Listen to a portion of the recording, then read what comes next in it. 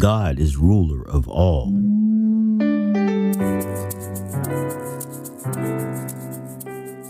1 Samuel 17, verses 38 through 51, speaks of Jehovah God as the ruler of all the armies of heaven.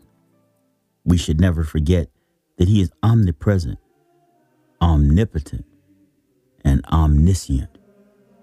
1 Timothy 6, verses 15 and 16 talks about God as the great and only potentate, King of kings and Lord of lords. Psalms 46 talks about God is our refuge and our strength. In the book Great Controversy, page 677 and 78, it speaks about the fact that God is the ruler upon all things, from the least to the greatest. He is the creator, and his name is written upon all things. And upon all things is his power displayed. Neither is there salvation in any other, for there is no other name upon heaven given among men whereby we must be saved. Acts 4, verse 12. One great writer, Pamela Martin, said it this way in a song called All Things to All. He is the path to the misled, and to the hungry he is bread. To the prisoner he is free, and to the weak now strong is he. To those in darkness he is light, and to the blinded he is sight. To the broken he is health, and to the needy he is wealth.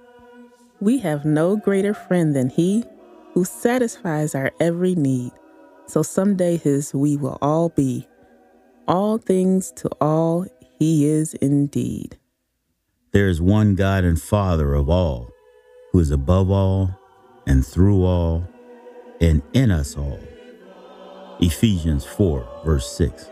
Colossians 2, verse 10 says, and we are complete in him, who is the head of every ruler and authority.